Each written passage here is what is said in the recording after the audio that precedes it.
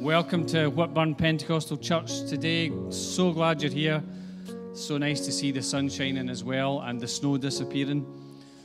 This should have been the Sunday where I said we're on a journey out of winter. It feels more like it today than it did last week, that's for sure. But it's great to have you with us. Welcome to those who are joining us online as well. So glad that you're with us. Hopefully you can stay all the way through to the end of the service. Great to have Zach and Lindsay with us today and the Bambino. So glad that you guys are with us today. We're looking forward to what Zach's going to share with us today.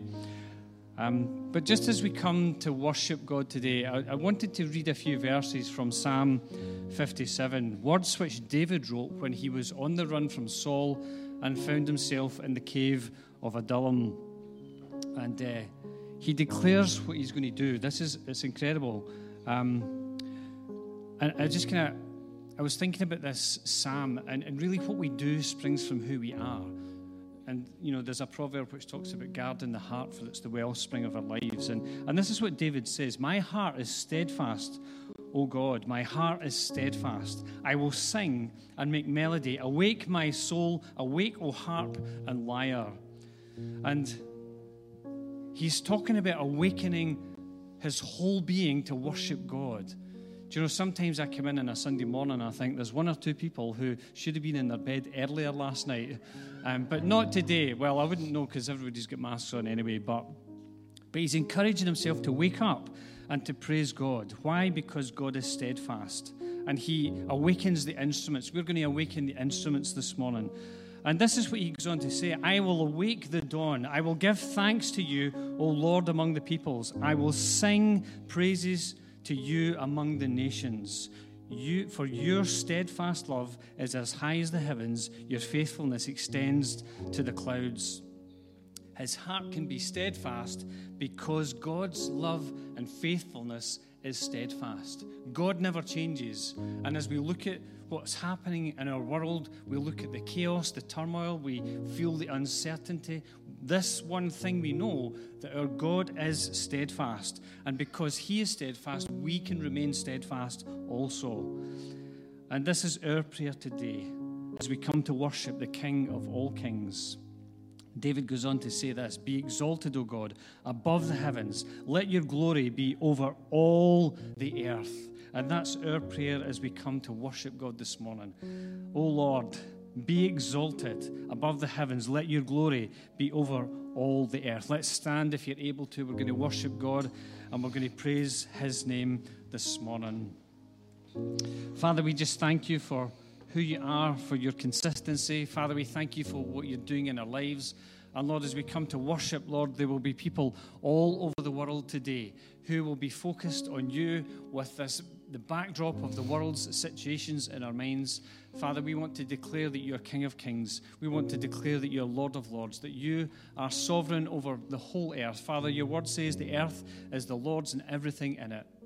And Father, we'll pray about the situation in Ukraine just shortly. But Father, we just pray today that you would help us to experience your presence and worship as we come to you.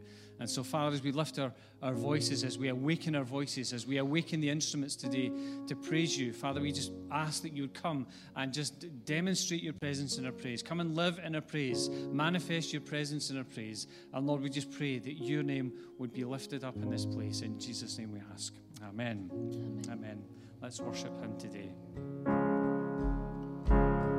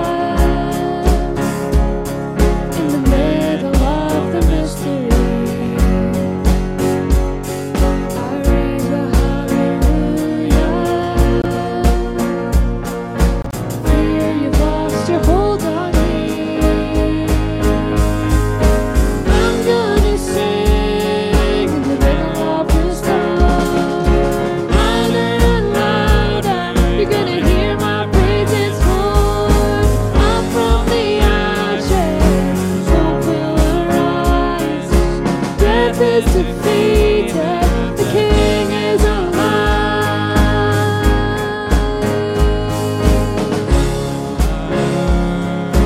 Sing a little louder. Sing a little louder. Sing a little louder. Sing a little louder. Sing a little louder. Sing a little louder. Sing a little louder. Sing a little louder. In the presence of my enemies. Sing a little louder. Louder than the unbelief. Sing a little louder. My weapon is a melody. Sing a little louder. Heaven comes to fight for me. Sing a little louder. I'm gonna sing in the middle of the storm. Louder and louder, you're gonna hear my praises roar. Up from the ashes, hope will arise. Death is defeated, the King is alive. Oh, I'm gonna sing in the middle of the storm. Louder and louder, you're gonna hear my praises roar. Up from the ashes, hope will arise. Death is defeated, the King is alive. I raise a hallelujah. I raise a hallelujah. I raise a hallelujah. I raise a hallelujah.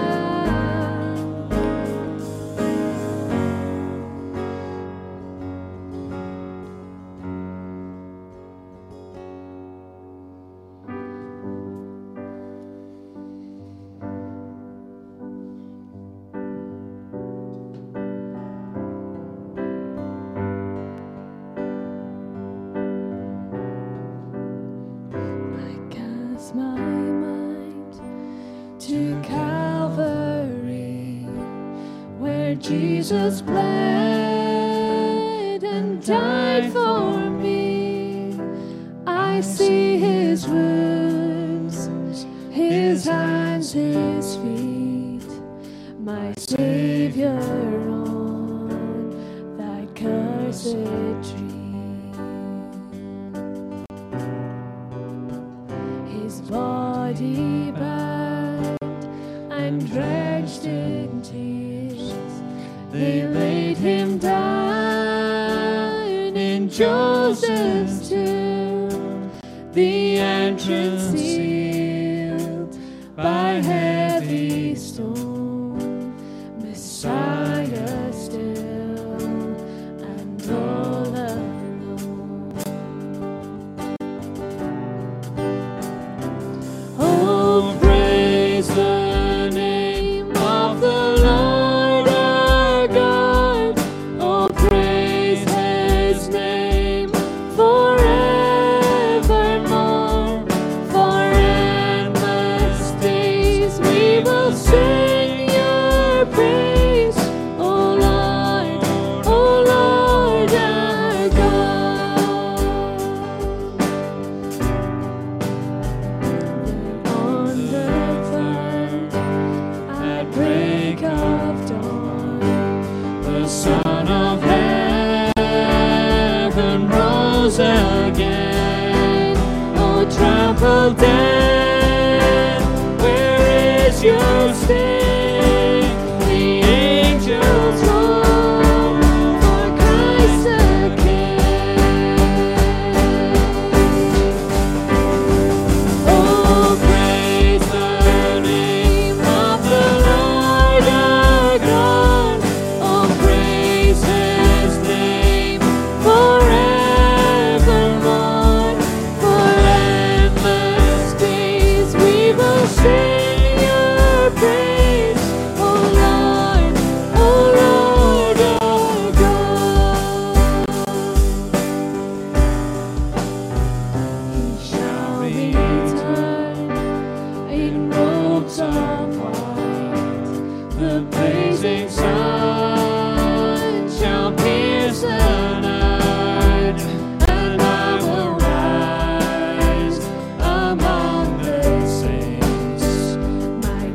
is transfixed on Jesus' face. Oh, praise the name of the Lord our God. Oh, praise His name forevermore. For endless days we will sing Your praise, O Lord our God. Oh, praise the name of the Lord our God. Oh, praise His name forevermore. For endless days we will sing Your praise, O Lord our God. O Lord our God. O Lord our God. You are the name above all names. You are worthy of all praise. My heart will sing how great is our God. You are the name above all names. Worthy of all praise. My heart will sing how great is our God.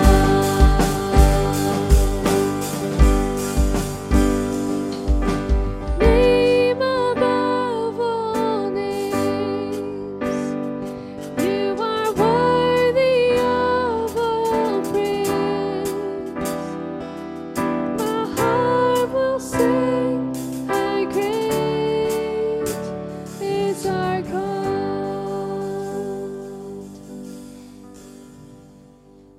Thank you, Jesus. Thank you, Jesus.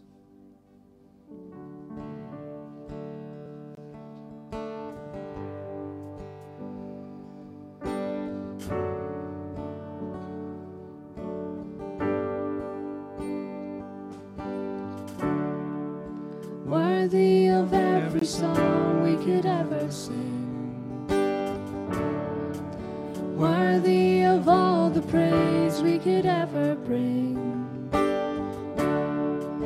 Worthy of every breath we could ever breathe. We live for You.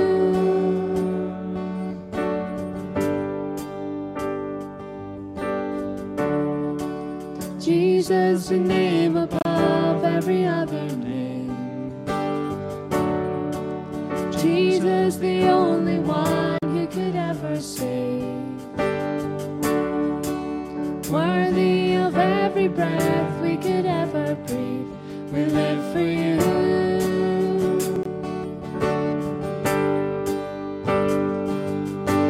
Holy, there is no one like You. There is none beside You. Open up my eyes in wonder and show me who You are, and fill me with Your heart and lead me in Your love to those around me.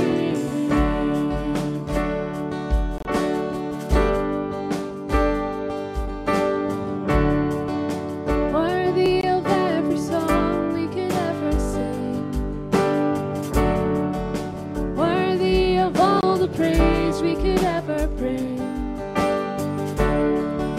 Worthy of every breath we could ever breathe. We live for You.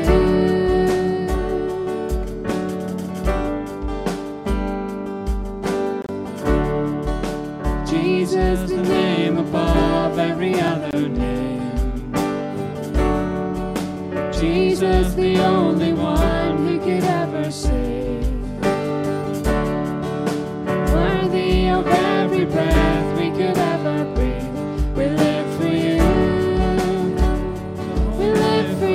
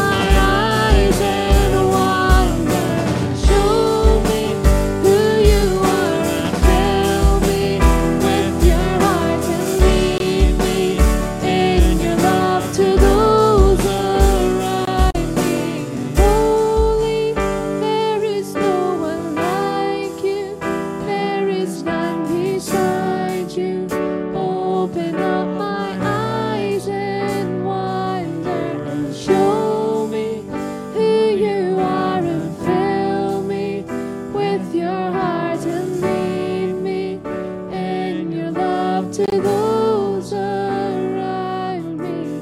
Holy, there is no one like you. There is none beside you. Open up my eyes in wonder and show me who you are and fill me with your heart and lead me in your love to those around me. Thank you, Jesus. Thank you, Jesus. Oh, thank you, Lord. Father, we do pray for that today. We pray that you would open our eyes, Father, the eyes of our heart, our spiritual eyes, the eyes of our understanding, their minds, Father, everything about us, everything that makes us who we are, everything that makes us human. Father, we pray that you would open us up, Father, and help us to see. Father, help us to see what you're doing. Father, help us to see that there's a spiritual world, that there's a spiritual warfare that we war, and Father, that there's a spiritual enemy, Father, that we pray against, that we come against, that we stand against. And Lord, we just pray, open our eyes to see these things, Father, that we might see things as you see them. Father, help us not to look at the problems. Father, help us not to look at the storm as we sung about in that first song, not to look at the difficulties, but Father, to look at you, to look to you, because Father, you are all-powerful. You are sovereign. You are the King of Kings. You are the creator of the earth. Father, you are Lord of all. And Father, every knee shall bow, every tongue shall confess, and just declare that you are Lord to the glory of God the Father. Father, we just thank you for your presence in this place today. Lord, we need your presence. We need your presence every moment of every day. Father, help us not to lean on our own understanding, but Father, in all our ways to acknowledge you. And Father, we know that when we do that, you direct our paths. And Lord, we pray for those who are struggling in our fellowship just now.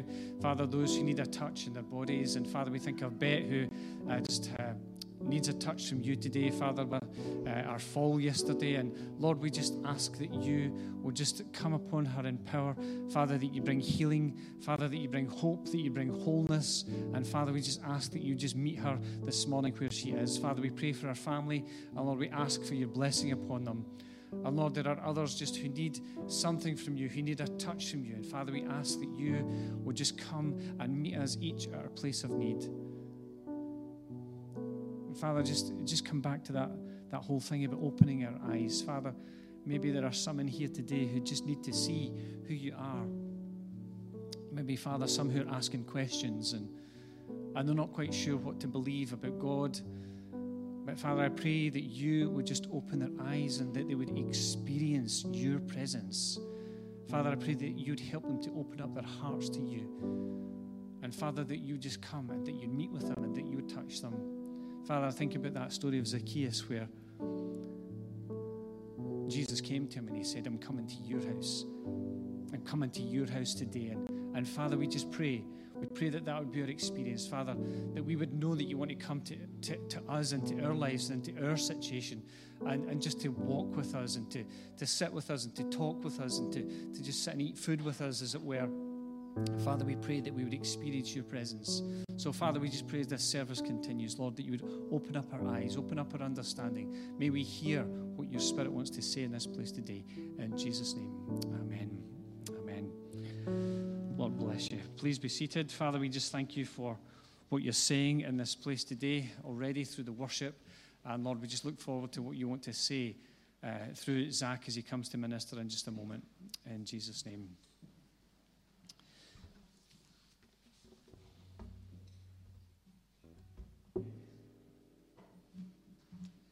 Just one or two things that I'm going to announce just before Zach comes up to speak.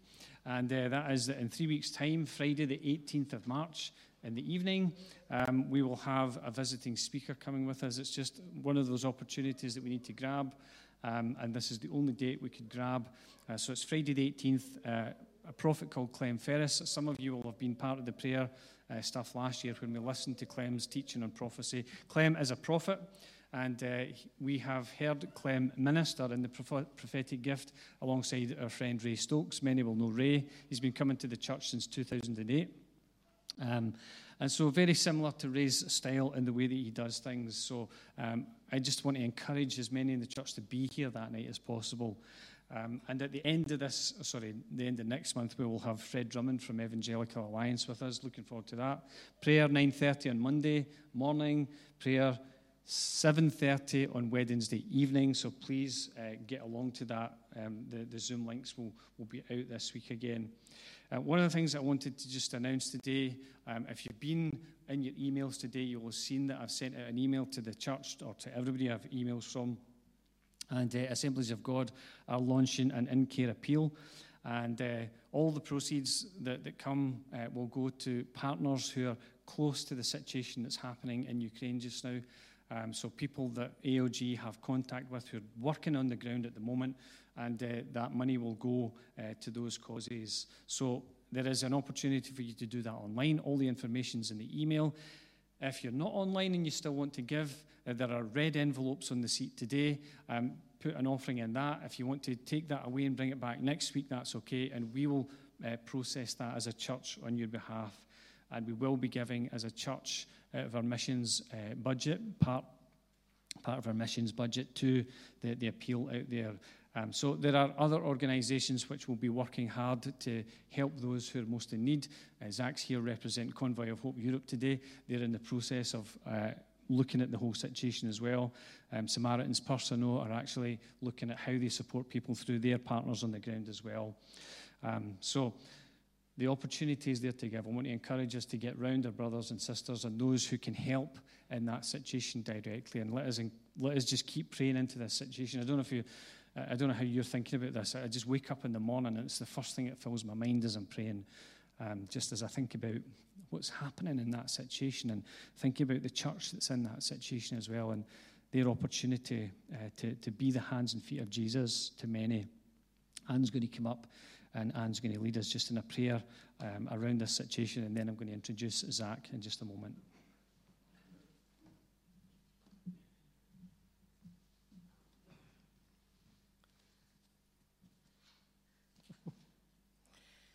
I've brought my notes up with me today because I found this whole thing very, very emotional. So if I kind of get emotional, you'll know that I'm just going to read this to you. But it just, as Stevie's saying, it's just such a shock to waking up and hear that news. And it's totally unexpected that the Russians would go as far. But I'm encouraged as well this morning with the songs that have been chosen, whoever chose them, if it was you, Sarah. But I'm just thinking, I will put my trust in you alone and I'll not be shaken. Amen to that. And also, how great is our God? And I mean, he's totally in control. And the first one is, well, I was going to sing a little louder. That's it. I'm just like, sing a little louder in the presence of my enemies. And so we're going to pray for Ukraine and Eastern Europe. And if you just bear with me, if you could close your eyes, and we'll pray for the people there. Father, we come to you today to pray for the situation in Eastern Europe. Father, we ask you to rescue and heal that nation from the hands of their enemies.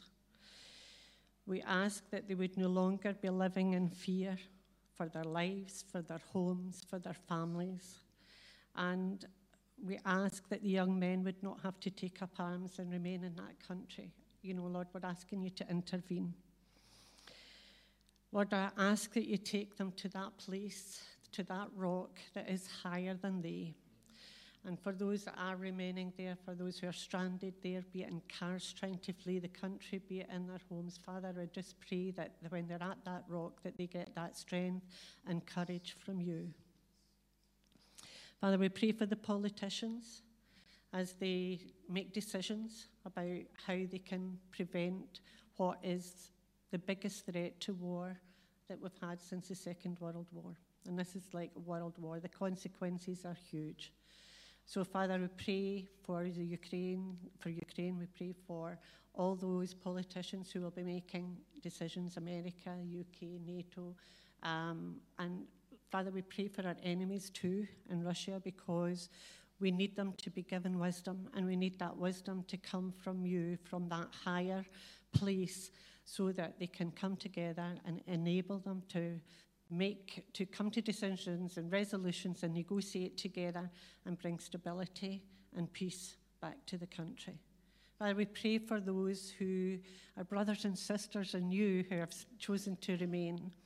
And we pray, Lord, that you would just give them strength and courage, that you would be with them and that they would feel your presence as they carry out serving you. And just, Father, they're demonstrating your love to people there, giving them shelter, food, whatever they need. And we pray, Lord, that as money comes in, that they will have the resources that they need to do that. And Father, lastly, I would say that Russia is known as a supreme power. But Father, there is no one more powerful than you. And we know, Father, that you're the one that's in control. And we call on you, mighty Savior, mighty deliverer. You can rescue us, Lord, but we know our timing's different from yours. But Father, you are in control, and we know that you have the plans for us to prosper us and not to harm us. So, Father, we lay this in your hands, and we pray into your hands, and we ask you, Lord, to intervene in the mighty name of Jesus. Amen.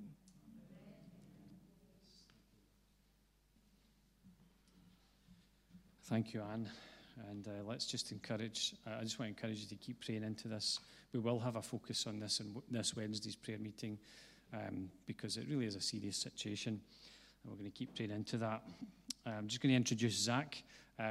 Zach works for Convoy of Hope Europe. Our partnership with Convoy of Hope Europe began way back in, pre-2010. And we got involved in a scheme called Adopt a Community, and we began to partner with folks in Bulgaria. And Andrew and I did a scouting mission out to Bulgaria. Then we came back and we said, we want to do a missions trip here. And so we went to Bulgaria in 2010, 2011, 2013, and then in 2018. And we just want to be able to continue to do missions trips. I really feel it's part of the church's mission. And we met Zach and Lindsay last year. You remember that mad Irishman, Michael McNamee? Some of you will remember Michael. So Michael phoned me up and he said, we've got this wonderful couple coming up to Scotland on holiday. Would you be able to host them over the weekend, which we did.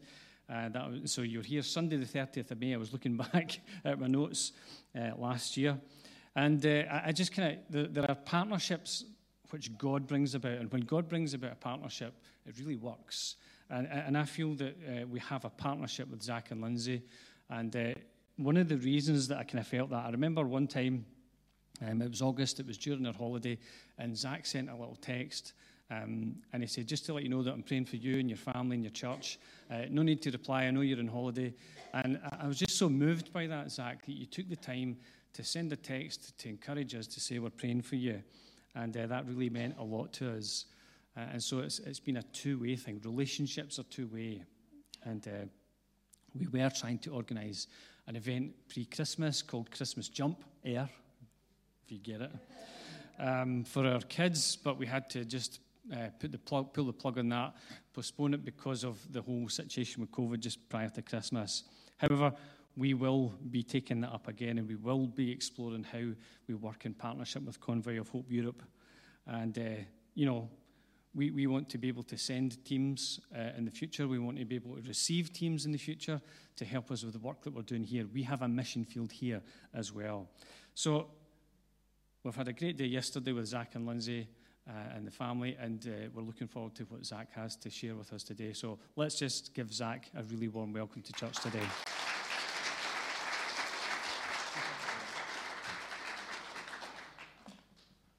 Hello, everybody. Like Stevie said, I am Zach Payne, and thank you, Stevie, for welcoming not only me, but Lindsay and Honora as well, and for all of you for welcoming us as well. We really appreciate it. I'm going to pray, and I'm just going to jump into it, okay? God, I pray that you would pour out your Spirit today, that you would use me how you want me to be used, that my words being spoken today would be your words, and more importantly, that the words that are heard today will be your words that you want people to hear. I pray a blessing on Whitburn Church Pentecostal today, and I pray that you let your Spirit fall and your will be done. Thank you, and I pray that you would bless this church. So I am Zach Payne, and if you can't tell, I am originally from the U.S. I have been in Europe for 5 years, 3 of which in England. My wife and daughter are both English or British American, and I'm just a plain old American, so I ask that you don't hold that against me too much. Originally, I started under Michael McNamee, the crazy Irishman, and he says hello, by the way. In the interest of honesty, he says, "Hello, Whitburn, don't worry, I'm still as sexy as ever." So,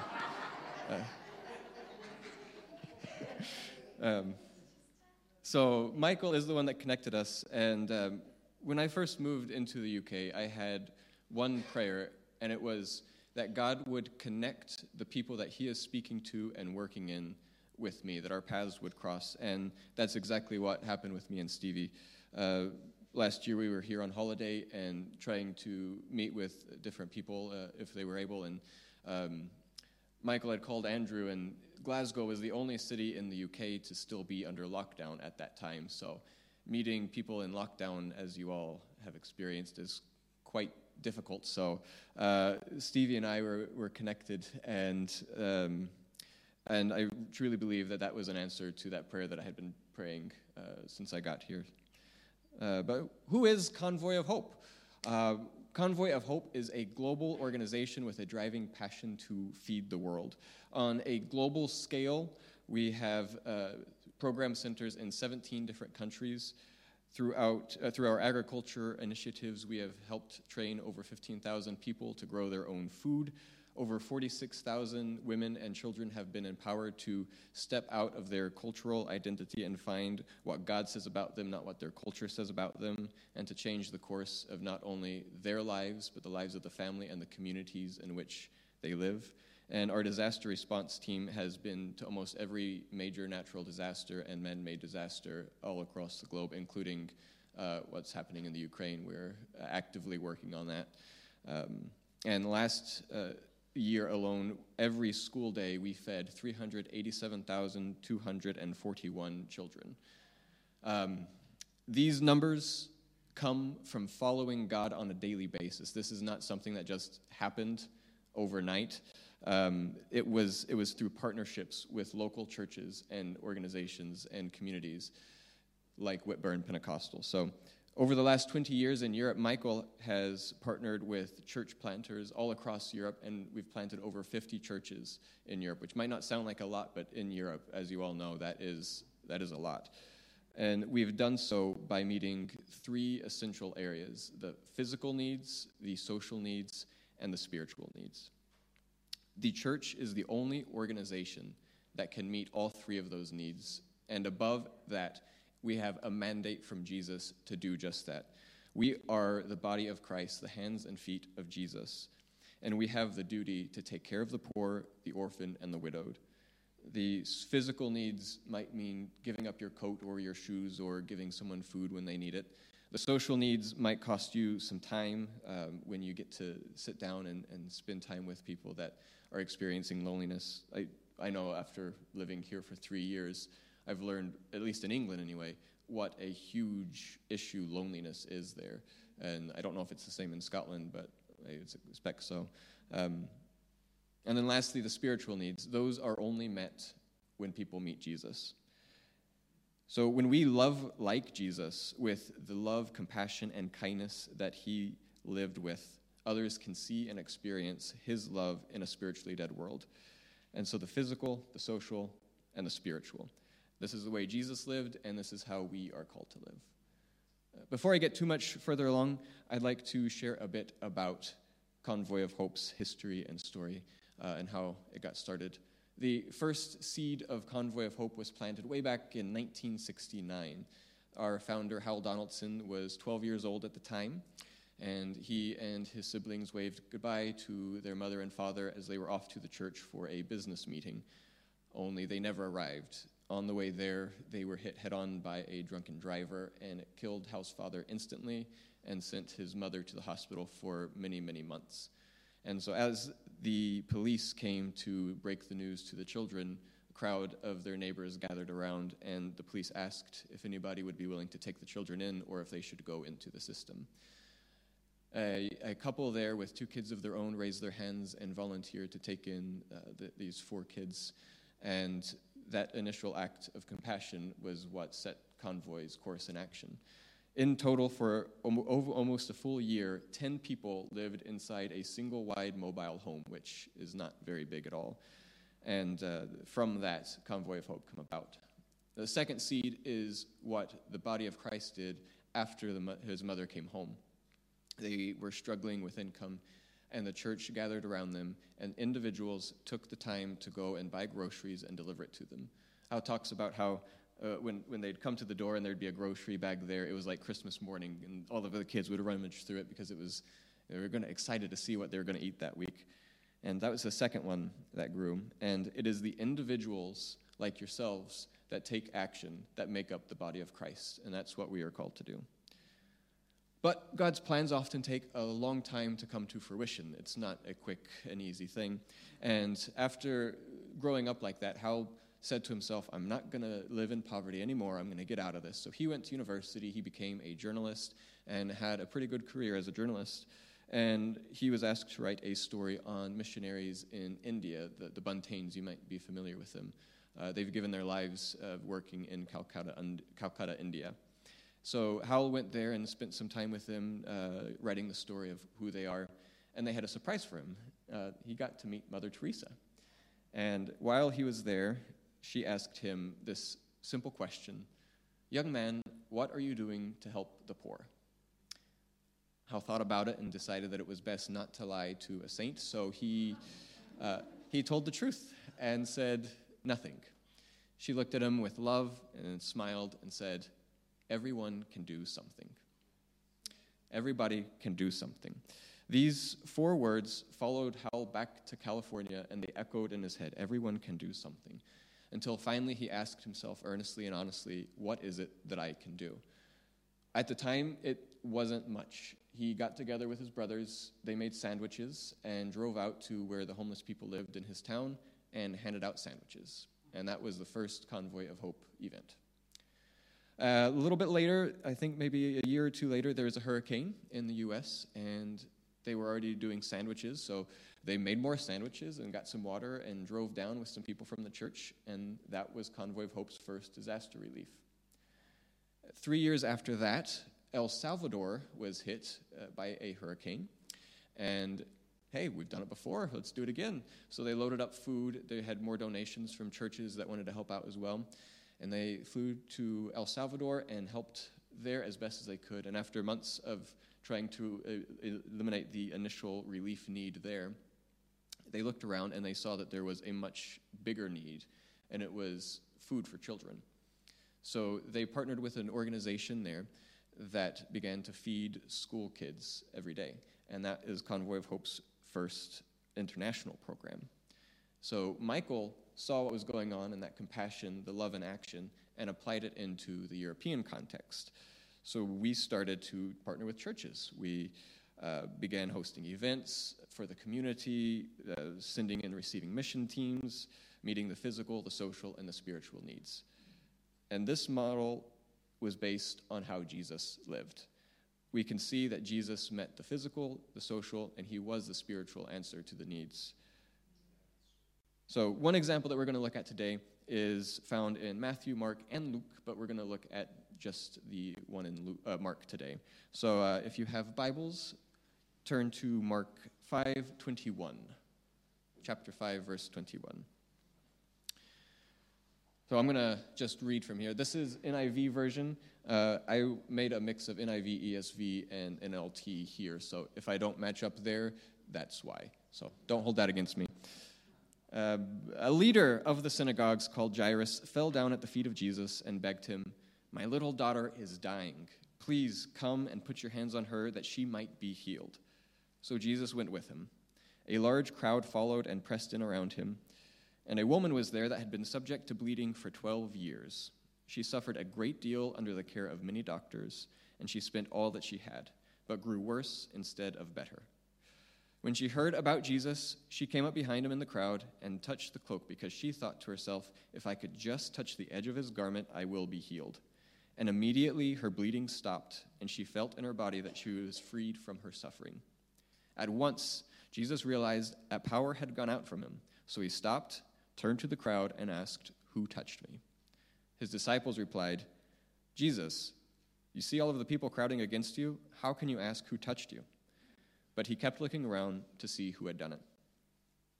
I'm going to pause there because I want to think of this from Jairus' perspective. His daughter is dying, literally on the deathbed, and then he gets a chance. He meets Jesus. This guy is the last chance, the last hope, and he goes and he falls down and begs him to help, and he says yes. And the first bit of hope in who knows how long begins to rise in his chest that my daughter will be okay. And it's great, fantastic. So he takes Jesus by the hand. This isn't in the Bible. I don't know if he actually did that, but I like to imagine it. So he takes Jesus by the hand, and then he starts walking, and the people start crowding around, and that's frustrating and annoying, but you've got Jesus, and your daughter's going to be okay. So you press through the crowd, get out of my way, get out of my way. And then you feel his hand slip away from you, and you turn back around, confused, and you hear him ask, who touched me? I mean, it must have seemed like a poorly timed joke. Like, come on, Jesus, we gotta go. Let's go. Come on, no time for this. Let's go save my daughter. I am a new dad. Honora is 16 months and thankfully has been a very healthy baby. But in early February, she woke up in the middle of the night struggling to breathe with what we now know was croup cough, but we didn't know that at the time. So we called 111, and I was trying to comfort her and help her to calm down, to breathe. And they sent an ambulance out. And I know in reality it probably wasn't that long, but it felt like forever when you're trying to hold a crying daughter to get her to calm down enough to breathe. It's a terrifying experience, and I can't even begin to imagine how Jairus felt in that situation. Continuing on, the woman, knowing what had happened, came to her, came and fell at his feet, trembling with fear, and told him the whole truth. He said to her, daughter, your faith has healed you. Your faith has made you well. Go in peace and be freed from your suffering. While Jesus was still speaking, some people from Jairus' household came and told him, your daughter is dead. Why bother the teacher now? Overhearing this, Jesus told him, don't be afraid, only believe. So Jesus took Peter, John, and James with him, and they came to the house of Jairus. And he saw a commotion there of people crying and wailing loudly. He said to them, what's all this commotion about? She's just sleeping. And they laughed at him. After putting them outside, he took the father and the mother and the disciples that were with him, went into where the child was, and said, Talitha kaum. I don't know if that's actually how you say it, but which means, little girl, I say to you, get up. And immediately the girl stood up and began walking around. At this they were astonished. He told them to give her something to eat and ordered them not to tell anyone what had happened. On that day, there were 2 daughters that were restored. This story sums up the idea of meeting the physical, the social, and the spiritual needs perfectly, in my opinion. To understand just how important and impactful the healing of the woman with the issue of blood really was, you've got to understand something about the Jewish culture at the time. She would have been considered unclean because of her issues, which means she would not be allowed in a room like this. She would not be allowed to be around people, not allowed to touch people, not allowed to sit with anybody. And for 12 years, she experienced that by herself. We've each had about 2 years' worth of lockdown, and we've all experienced a taste of what that was like. But at least we were in it all together with the rest of the world. She was there by herself, her issues, her problem. Now, even the act of coming to Jesus was an incredibly brave and faith-filled act, because by pushing through the crowd, every single person that she touched would have become unclean. And that is a big deal. And when she touched the clothes and was healed, I think in her mind it says that she began to walk away, or that she turned and, trembling with fear, turned back. I think ideally she would have just wanted to crept away back into silence and accepted the healing that had happened to her. But that's not what happened. Jesus feels it. He stops and says, who touched me? And so she comes trembling with fear, because to admit to making everyone there unclean, that is a huge offense in the Jewish culture. She should have been over there, away from the rest of the crowd, waiting her turn by herself on her own. But that's not what happened. She came trembling with fear and told the whole truth, confessing to everyone in the crowd and to Jesus what happened. And what does Jesus say? Daughter, your faith has healed you. Your faith has made you well. Daughter. Now, Jesus calling her daughter was as much for her as it was for the community. You see, for her, it was a change of identity. For 12 years, she was unclean. She was less than, she was neglected and ignored. That is who she was. But after one encounter with Jesus, she was now daughter.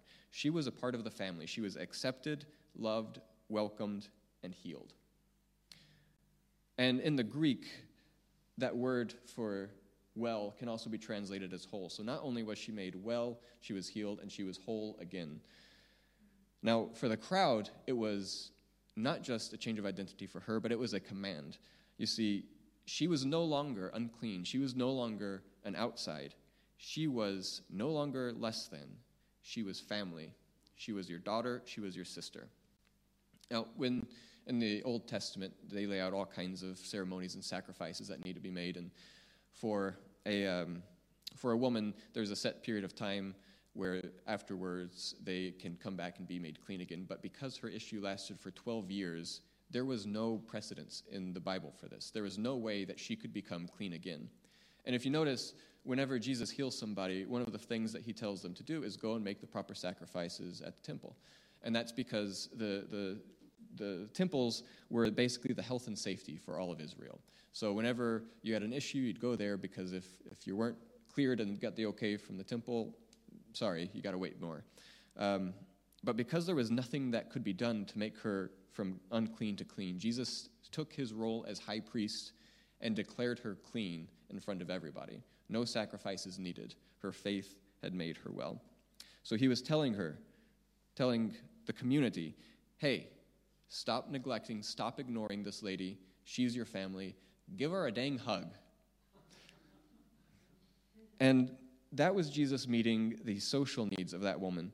Loneliness, like I said, is a major issue here. And Jesus views that as a big deal. He stopped in the middle of what was arguably a huge emergency to deal with that issue. He stopped to restore a lady to the community. But there was a second daughter that was restored that day, and as Jesus was telling the community to accept this woman back into it, they got news that Jairus' daughter was dead.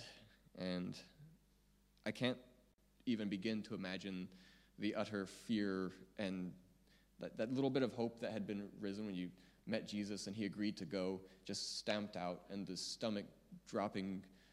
I can't even begin to imagine what that was like. And if any of you have experienced that, I am very, very sorry for you. It's bad. But that's not where the story ends. Jesus looks at him and says, don't be afraid, only believe. 5 words that are easy to say, easy to understand, and incredibly difficult to do. But Jesus does more than just say, hey, don't worry, and then leave. He does more than that. He takes what James said, where you don't just bless somebody and ignore the need. You take action with your blessings. So he doesn't just stop there. He continues on to Jairus' house, and where there's a commotion, he says, hey, she's just sleeping, and they laugh at him. And as I was reading this, it struck me that somebody had to declare the daughter dead, which means there was a doctor there. And the doctor is the same person that made the lady worse, not better. But luckily, Jesus is, I say luckily, thankfully to God, because, he is the great healer, and he can fix everything that we mess up. So Jesus sends those guys out, takes the mother and the father of the little girl and the disciples that were with him up to there, tells her to get up. And the first thing he does, at least in Luke, he says, get her something to eat. Feed this child. Now, I don't know the details of this disease, but Jesus just did something that only Jesus can do. And then he commands the people there to do something that we can do, to feed this child. So Jesus is the solution for the spiritual needs of everyone. When people encounter Jesus, even if they're completely unaware of what they're missing, they know that something is being met there. The spiritual need is everywhere, and Jesus was driven to meet those needs by an outpouring of love, compassion, and kindness. And anyone who calls themselves a Christian, we should be little Christs, imitators and ambassadors for him, and live our lives with the same love, compassion, and kindness. This story could have just been a normal old Tuesday for Jesus. We don't know. But because of the love, compassion, and kindness that Jesus showed, what began with a 12-year-old girl dying and a woman who had been dead for 12 years coming back to life, in the span of one afternoon, 2 daughters were restored, all by meeting the physical and social needs. But it's not enough to just tell others about that. By imitating Jesus, we introduce the only solution to the spiritual need. Jesus expressed through love, compassion, and kindness. Kindness is the language that the blind can see and the deaf can hear. It's Mark Twain, not the Bible.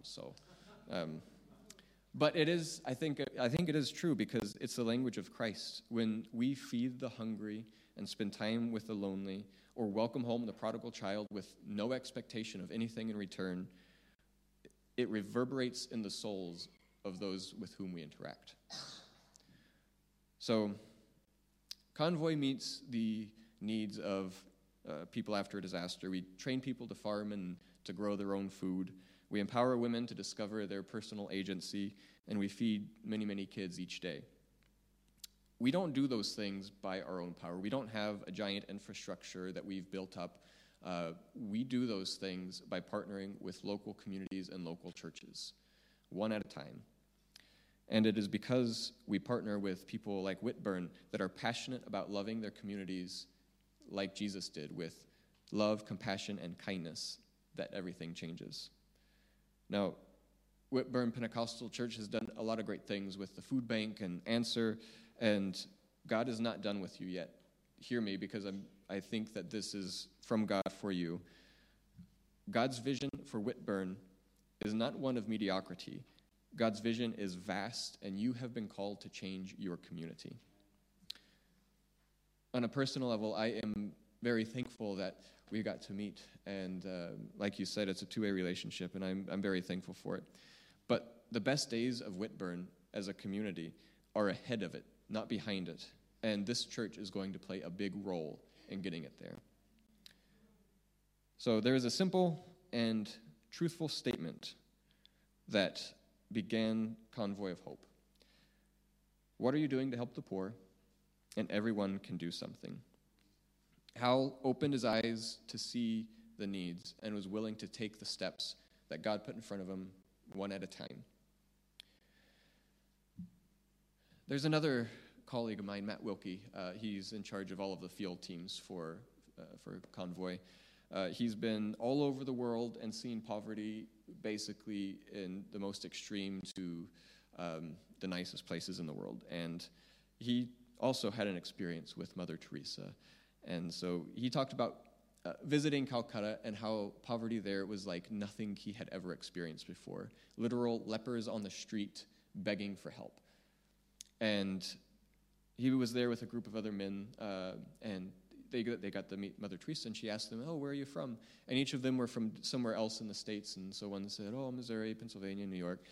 And she pulled out this big book of maps that was filled with handwritten notes from her, and she flipped through to the map of the U.S. and to their individual states and said, "Oh, from Missouri, we've got Sisters of Charity in St. Louis. Oh, Pennsylvania, we've got Sisters of Charity in these cities. New York, we've got Sisters of Charity there." And then she asked them this question: have you seen the hurt in the eyes of the people here in Calcutta? Have you seen their desperation? The solution is Jesus, and the needs may look different, but Calcutta is everywhere. Calcutta is everywhere, and the solution is Jesus. I don't know the full picture or situation of Whitburn, and I don't know the specifics of your needs or your neighbors, but Calcutta is everywhere. There is hurt in the eyes and desperation in the souls of those around us. and the solution is Jesus. Everyone can do something, and maybe for you, it's something big. Maybe God is putting something big on your heart, like giving away half of everything you own or moving to the Ukraine to help. Or maybe it's something small, like spending time with your neighbor or volunteering on a Sunday morning or making an extra sandwich. Remember that something doesn't have to be big. It can be as simple as a sandwich. But when we take the opportunities that God is laying out in front of us, one step at a time, and do the small somethings that we can, communities are transformed and lives are changed. Jesus works through you. The love and compassion and kindness that you show to others speaks at the level of the soul. The needs here might look different, but Calcutta is everywhere. So where is your Calcutta? Everyone can do something. So what is your something? Whatever it is that God is putting on your heart, be encouraged, for God is with you. And when our belief is translated into action, everything can change. So wherever you are in your journey, I'll finish with this, the words of Jesus: don't be afraid, only believe. God, thank you. I pray that you would speak in the lives of the people that are here and the people that are listening or watching. I pray that you would reveal their Calcutta, that they would understand and know what steps you are putting them in and give them the strength and the courage to do so. I pray that your kingdom would come and that we would play a role in that. Transform the lives of others here and in the community of Whitburn, and use these people to do it. In Jesus' name, amen. Thank you.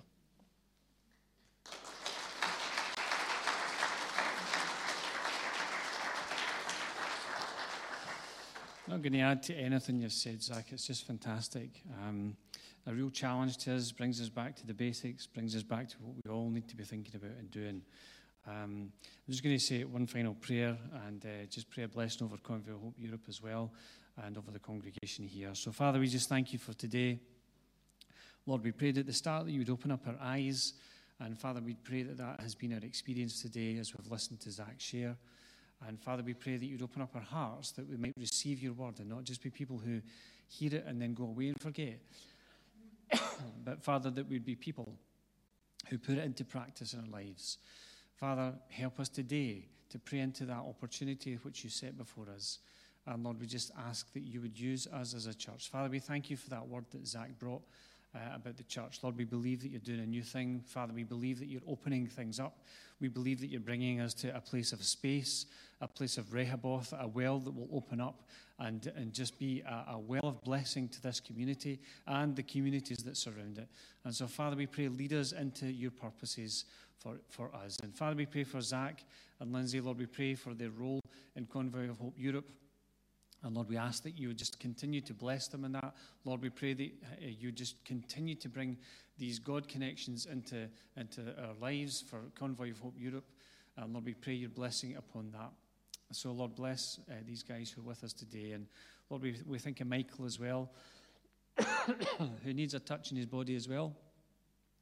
And, Lord, we just pray your blessing over Michael. And, Lord, we just thank you that you see everything that he has done, everything that he has achieved. Father, behind that cheekiness that Michael has.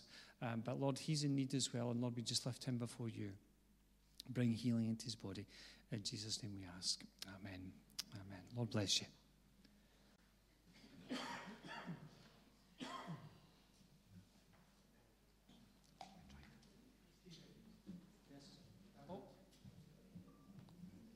That's what happens when I don't write it in my notes, Brendan.